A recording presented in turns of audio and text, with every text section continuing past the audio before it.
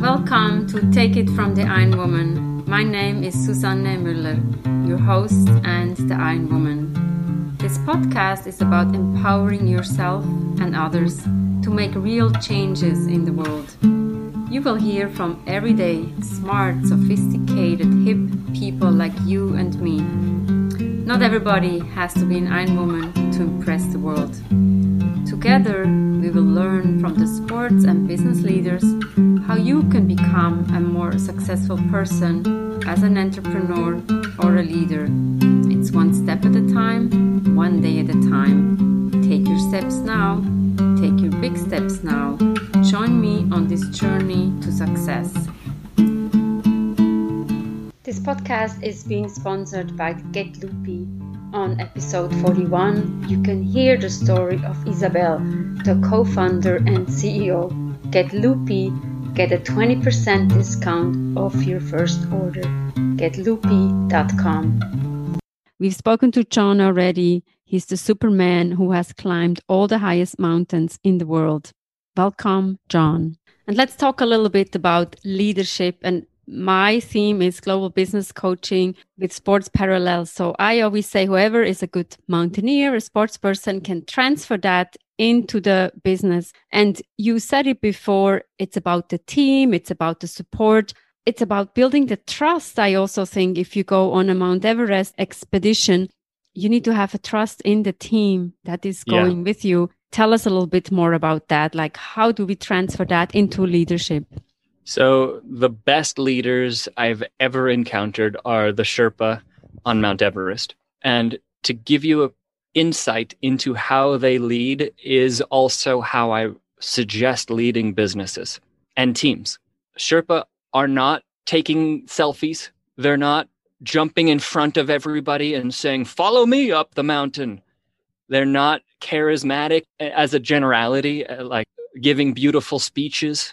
Instead, they know their mountain like the back of their hand. They are fully competent. They offer support, and they're able to see when their team is struggling. And then when they notice there's a struggle happening, they pick up that extra weight. That's what I saw in general of the Sherpa who are on the mountain. Mm-hmm. And they celebrate when they see others get to the top. You really see them like excited. And I think there's so many beautiful messages about what real leadership is in watching how Sherpa lead. Put your own ego aside. Quit trying to make everybody impressed with how cool you are and how many amazing things you've done in your life. Instead, get really good at understanding what the terrain is in front of you. Get really good at spotting when your team is in need, and then shoulder their weight for them. If you notice that one of your teammates is struggling, grab some of that weight, carry it yourself, get to the back of the line, and celebrate as they make their own summits.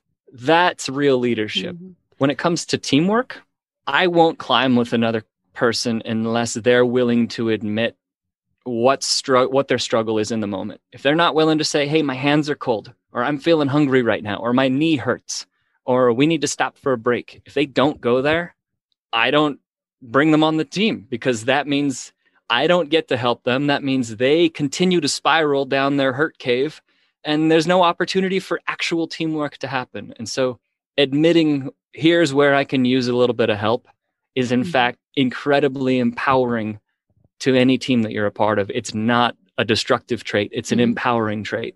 That's true. And my question is, as a coach, how do you recruit your team? Obviously, when you go to, let's say, Kilimanjaro or Mount Everest, I don't know, do you have a choice of the team? Or if you were to recruit the team, what questions are you asking them? Or how do you test them? So I'll answer where I've been recruited to teams first. Like on Everest, it was an application process, and you had to prove that you'd been on a certain number of mountains previously. You had to share your experience, and then they would contact the other climbs, the guides of the other climbs that you were on. So they wanted to make sure you were competent. And that is, I've mentioned competence a few times. That's a key. Personally, when I'm creating teams, I look for, is this person, especially if it's a long expedition, is this person a joy to be around? If they drain my energy, I don't want to go climb with them even for a single day. But if I'm going to spend 2 weeks with this person, I have to be able to be lying in a tent with smelly socks and smelly underwear dangling that's drying above our heads and still be enjoying the time with them. When we're at our worst, is this person bringing a positive energy and good spirit to the climb? So great energy, competence, and admission of when they need help is another great one. And a willingness to turn back or to shift the plan. If someone is so bullheaded that they have to get to the top and they're willing to risk their life or they're willing to risk other people's lives, I don't want to be a part of that person's team. Can I be on your team? Of course. I know. I climbed Kilimanjaro, and a lot of people, I told them like there was no washing your hair for 8 or 9 days. Somebody asked me the other day, can you wash out your clothes? And I'm like, no, you bring your stuff, you wear. I was wearing my socks twice. I didn't have socks every single day, and I still survived. And I have to say, you have to listen to what the guides are telling you. The guy told me you have to take your altitude pills. I'm like, yes, I do that. And I felt so much better. You have to follow the leader. Yeah. If you were to say, no, forget you, I don't want to take these pills, then are you really a part of the team anymore? Are you really there with them? Or are you just wanting to do your own thing with these other people who happen to be nearby? And you're getting irritated with them and they're getting irritated with you. That's not being a teammate. So you made the right choice. That was the right decision fully. I think so. One question that I have, and it goes into leadership, right? So when I went to Kilimanjaro, I had the idea to bring my Uno game with me. Nice. And actually, we were playing Uno more or less every single night, and forget about the book that I brought with me. I could not concentrate on reading a book. You can't read at altitude. It's so hard to concentrate. I know. Whoever wants to mountaineer, don't bring a book, but bring the Uno games. What are some of those highlights that you have and that we can show is leadership? Because I feel like that Uno game was bringing us much more together. We were laughing together. So it's that cross-cultural awareness and cross-cultural enjoyment with the team. The last time I was in Kilimanjaro, we played Farkle, which is like a dice game. And I just remember laughing and cheering and screaming. And we're all so tired after the day's work, but we're sitting in that tent, rolling these dice, just like you were with Uno. On Everest, I remember sitting in tents playing Fades, and that was our game that we just got drawn to. And it's not the moment of leadership that makes for a good photograph of the man on top of a mountain with his arm extended and like with his ice axe planted saying, lead, join us to the top. It's not that, but it's so much more empowering because it's like Henry V in Shakespeare when he dresses up as the commoners and he walks amongst everyone, encouraging them and being real with them and saying, I'm here with you. I'm going to be fighting alongside you. It's that moment of encouraging through, let's not take ourselves so seriously and just take some time to laugh and enjoy one another's company. I just wanted to mention that, right? Don't take yourself so seriously. There is this wonderful book, The Art of Possibility, and one of the chapters is exactly about that. So we need to leave our egos aside. And also Nelson Mandela says leaders are, you want to lead from the back and let the others feel they're in front. Couldn't agree more. That's beautiful. I got to read that book.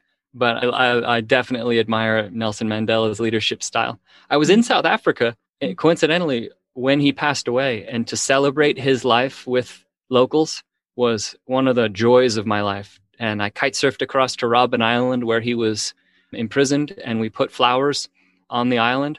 And it was a really incredible thing to be a part of. And I get teary just thinking about having the opportunity to have been there to celebrate his life. What a special moment. Wow, John, this is so special. Your experiences and your expeditions and your leadership and also your inspiration and how you convey that to others. I see in the back, Warrior Challenge. So this is my third book, but it is the most recent one that I've written. It's called The Warrior Challenge, 8 Quests for Boys to Grow Up with Kindness, Courage, and Grit. And what I noticed throughout the course of my climbing life is guys in particular get a message of, there's not a course of, here's how to grow up as a young man today. We used to have rites of passages. Now those don't exist any longer.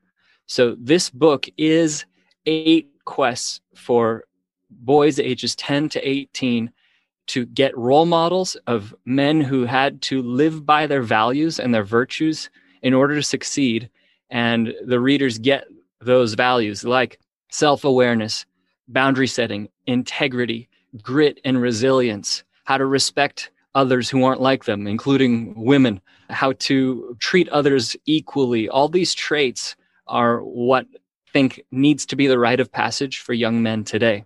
So that's why I wrote it, and that's why it exists. And I think that now, especially in the USA, it's needed more than ever. And it teaches a healthier version of masculinity where it's not saying, oh, be wimpy. No, that's not what I'm saying at all. I'm saying be tough as hell, but also know when to ask for help, know how to be vulnerable, and know how to find the right people, the right teammates to go looking for encouragement when you need it. And that's the real definition of strength. Beautiful. And I'm certainly interested in women leadership, but my mantra is always, we need to work together. So we can't alienate the men and the women. We need to work together. And that's where we get to the path of success. I completely agree. We need to work together. And that's why I think that because guys get a different message, we need to be able to step up and say, here's how we support women. And I would love to have a version of the book that's 8 quests for girls to grow up with kindness, courage, and grit, so that women can learn how to support guys and all genders. We all need to be supportive of one another. What is the next mountain that you're climbing? So my next mountain, my next adventure, I want to sail around the world. And I don't know how that's going to happen. I don't know when that's going to happen. I want to own a multi-family home that I can stay in for part of the year when I'm wanting stability. And then when I want to go sail, I can go get on my sailboat and rent out part of the home so I can have the income. That's my current mountain. Okay. That's fantastic. It seems like when people are mountaineering, they say, what is the next mountain? What is the next mountain? And you have obviously climbed all of the highest mountains. So anything else can also be a mountain. So very beautiful. Thank you so much, John. This is really inspiring and motivating. Let's make a plan. Sounds great. Let's climb that Thanks, mountain. Suzanne. Thank you so much. Bye-bye. Thanks for having me. Thank you, John. What an inspirational talk. Mountaineering and leadership, getting the best team, recruiting the best team, but also have some fun. Don't take yourself so serious. What will you take away? Take It From the Iron Woman has episodes every Monday, every Wednesday. Don't miss out. There is something for everybody. Not everybody needs to climb Kilimanjaro or Mount Everest or be an Ironman. Take It From the Iron Woman and make sure to order Loopy. Loopy is the plant-based snack. You need proteins, you need good food when you want to climb the mountains. GetLoopy.com is where you order Get Loopy and you will be getting 20% off of your first order. And Take It From the Iron Woman is also a book. It's an ebook or a paper book. You can order it on Amazon. Take It From the Iron Woman. See you next time. Thank you for chiming in.